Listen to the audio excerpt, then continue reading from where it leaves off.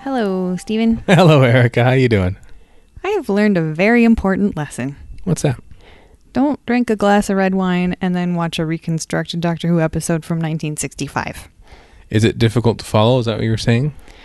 Oh my goodness gracious me, oh my. I had so much trouble. I had trouble understanding the characters talking to each other. I couldn't see their mouths move, so I couldn't do any little bit of lip reading. And I found myself having to close my eyes and like tilt my head towards the TV screen regularly for at least the first half of the episode. Yeah, I blame the wine. Do you remember what went on in the episode? It's a fairly monumental one. Yeah, I didn't realize I was going to have such trouble with it. I do. I have a complaint about the end of the previous episode because it did not very clearly lead into what happened in this episode. Now you're talking about the audio narration, the direction of the audio narration of Peter Purvis, because the last episode ended just with Katarina screaming, boom, cut to credits. Mm-hmm. Well, we got to see the dude grabbing, sort of leaping out and grabbing her. But that was just out of nowhere. And actually knowing that she was going to die anyway, I assumed that was it. And she just died at the end of that episode. Oh.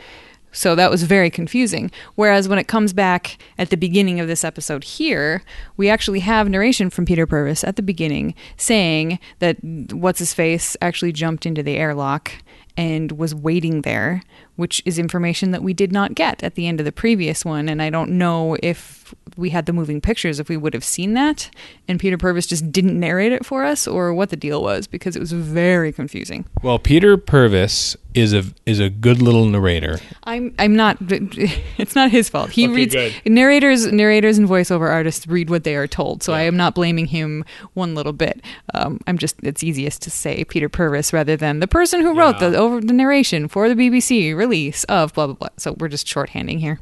I'm wondering if the whoever produced the audio release way back when knew that perhaps people were going to be listening straight on to episode 4 and didn't want to spoil the shock surprise at the end of episode 3 that in fact, yes, there was a criminal there. But now that I think about it, I thought, didn't we already see a shot of the criminal sneaking into the airlock at the end of episode 3? Supposedly, hypothetically see at this point. Do you remember it all? Am I putting you on the spot here with this question? I don't really remember. I mean, I think I remember that he was creeping toward the ship. I don't know if it's made explicit that he actually made it all the way there or that he made it into the airlock. I really don't think it was, because it was confusing to me. Anything else before we talk about the really big things? Anything else that you need help with? I had to admit, I was kind of like when Mavic Chen was talking to his 2 or 3 underlings there about stuff. I wasn't quite sure what's going on there because I was more distracted by looking something else up, which I want to talk about in this episode. Oh, you were cheating on Doctor Who. No, I wanted to confirm something in my head, but I'll talk about it a little bit. I think.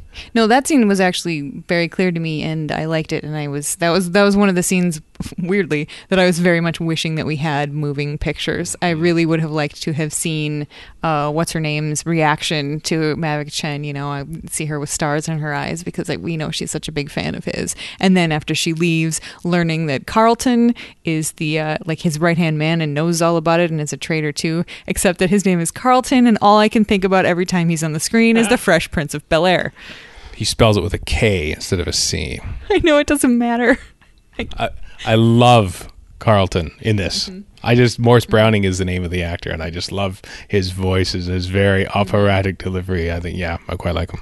Yeah, I enjoy him too. That's yet another reason why I wish that particular scene really had moving pictures, because I think it would be neat to see his performance, especially up against Kevin Stoney, whom we've talked about his awful makeup, but as an actor, he's really, really good. He is very good. The thing that was distracting me, we'll get to the big things in this episode, don't worry, but what was distracting me was the performance, so to speak, of the Daleks. Because the voices, I remember thinking that this is sort of the first Dalek story where the voices change a lot.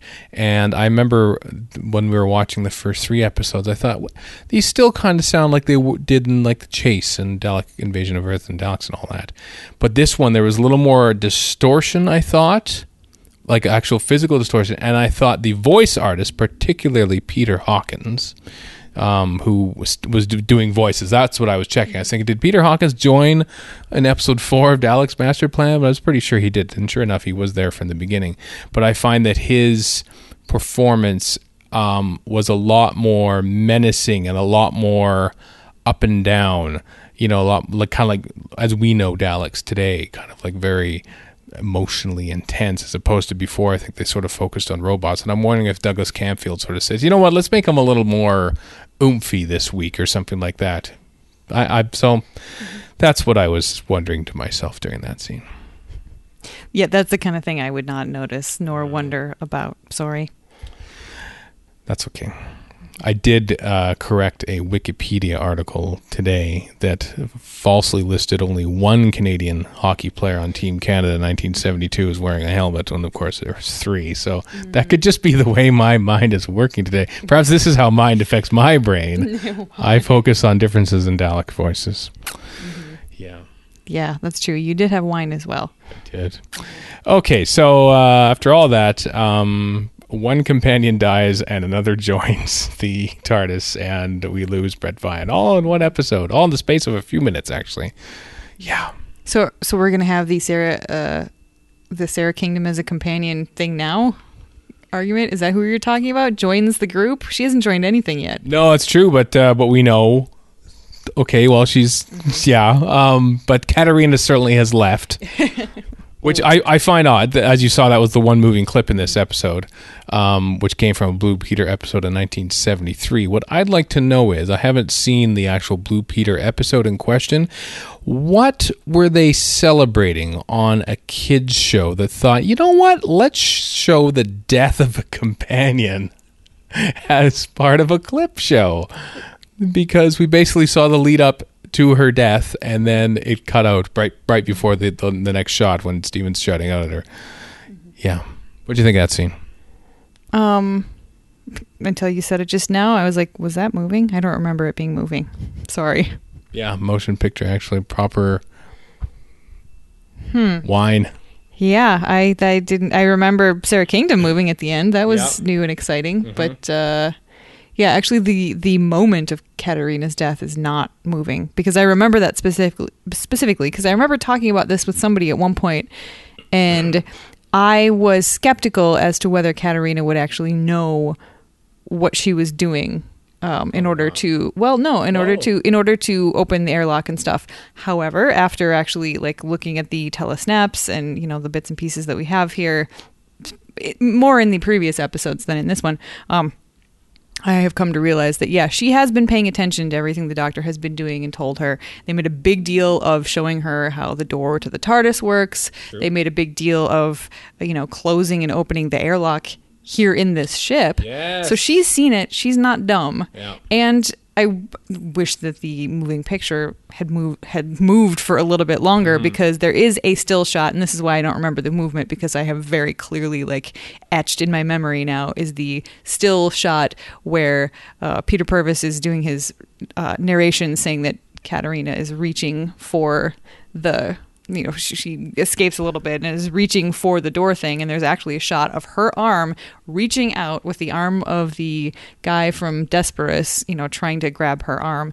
And Steven says, no, Katarina, she is clearly reaching for the control.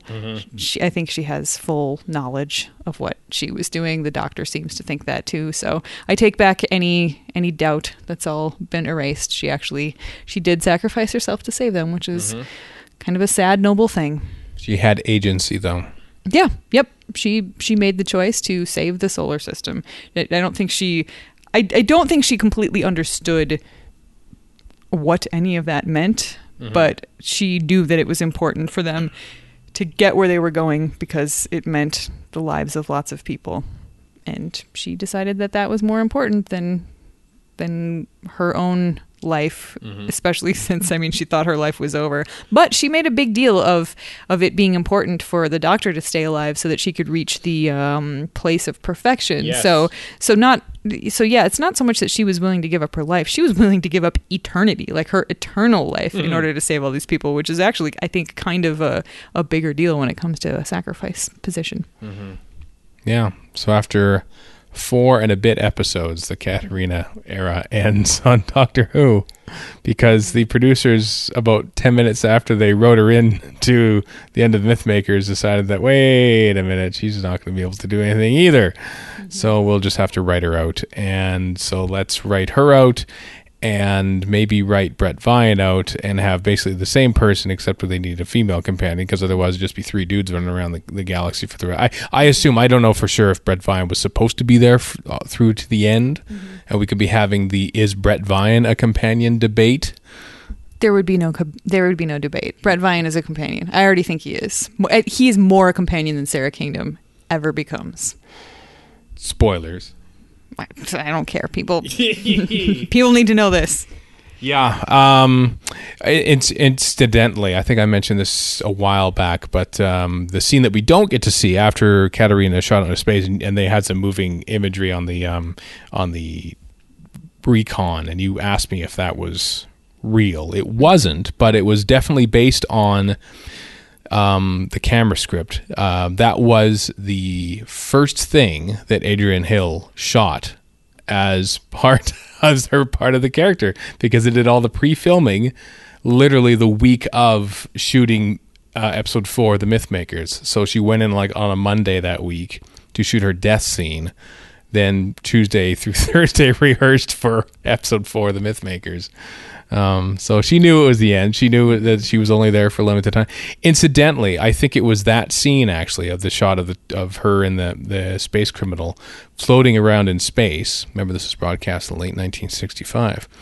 That someone connected to Douglas Trumbull saw this and says, "Listen, BBC, how did you do this people floating in space technique? Because it looked very good.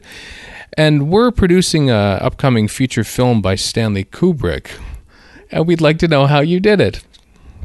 So 2001 was inspired in part by Doctor Who.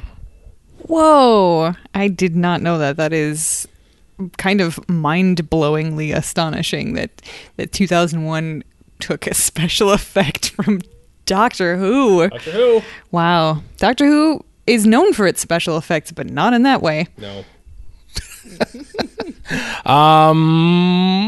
What else are we going to talk about? Brett Vine. Yeah. I'm just making a pouty face. Harumph.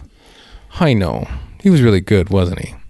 He was really good. Yeah. Yeah, I liked Brett Vine. I like the interaction between him and the Doctor. You know, he's Mr. Military, and he shoots what's his dude's name? Daxtar. Yeah, Daxtar. That's a very science fiction name.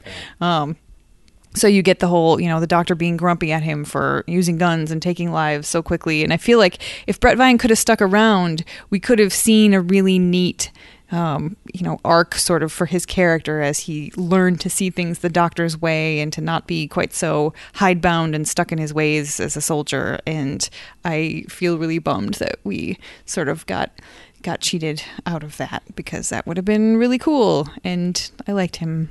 Yeah. But then we wouldn't have had Sarah Kingdom. Yeah. But the thing is, we have, it's dead man's boots. The only reason we have Sarah Kingdom now is because she killed Brett Vine, which just makes me sad. Like, if it had to be one or the other, I'd give me Brett, please. Mm-hmm. Mm-hmm. Yeah. Well, she's there, and the reason the pictures moved at the end of that episode, because it was the reprise from the next episode, which exists, you see. Okay. Yeah. Are you getting, by the way, speaking of recons, are you getting confused at all by who Trantis is in the recon? I didn't remember him from any previous episode, but it made perfect sense who he was in this one. That he is the shut up phone.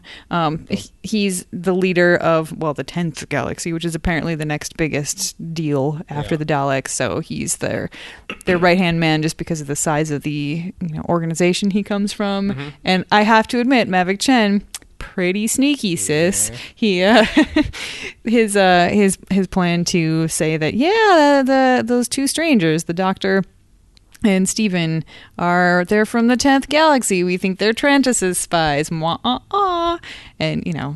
Trantis, of course, is just like, no, there's no proof. Which, really the Daleks, I hope, are not stupid enough to believe that. But so far they've just been like, yeah, when Mavic Chen comes back, we'll figure it out. For now, we're just going ahead with... Although I do have to think it was ridiculous when they yes, we have news that Mavic Chen has almost recaptured the Terranium. Like, so what? He has almost done... Yeah, that's, this ain't horseshoes. No. That's what makes this version of Daleks chasing the Doctor and his friends around the universe a lot better than the chase. Is there that extra layer of intrigue with Mavic Chen and stuff, which makes it interesting. The reason I asked about whether you recognize Trantis, because I think the recon for this was made before episode 2 was returned to the archives.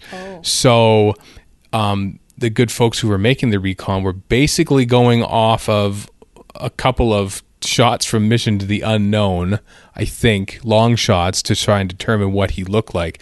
But it's the guy with the pointy teeth is who Trantis is, who doesn't at all look like that in the recon. Okay. So that's why I asked if you were confused at all. Okay, so as it turns out, I'm actually retroactively confused about the previous episode with the guy with the teeth. So yeah, I did not realize that the guy with the teeth is the same guy. But now that I know that, that's fine. Okay. Yeah, I think it would... If he shows up in the next episode that's moving, then yeah, had you not told me this, then I would have been confused. But at this point, I just assumed that, we hadn't seen Trantis before, so no confusion. Well, now you know. Now you can connect the dots. Yep. I'm ready. Yep. You're ready for episode 5, then? Mm-hmm. Well, I mean, maybe not, right now, but I'll be able to process it. Well, we have to edit and export this podcast, so after that, though, really like episode 5, I want to watch it. It moves, no? Oh, whine. Yeah, I'm whiny. Last week it was codeine. What? Oh, yeah, I remember that vaguely. People who just joined for Lazy Doctor Who just think that a guy and his substance-abusing wife watch Doctor Who and talk about it. Mm-hmm. That actually, that might make an interesting podcast. No, it wouldn't. It would be bad. Hey, okay, so if you have the choice between alcohol or codeine is by far the better way to consume Doctor Who. Doctor Who's not confusing when there's codeine. It's just happy and lovely. Right. With wine, it gets confusing. Oh, except for A City of Death, perhaps. Well, actually, not confusing, just...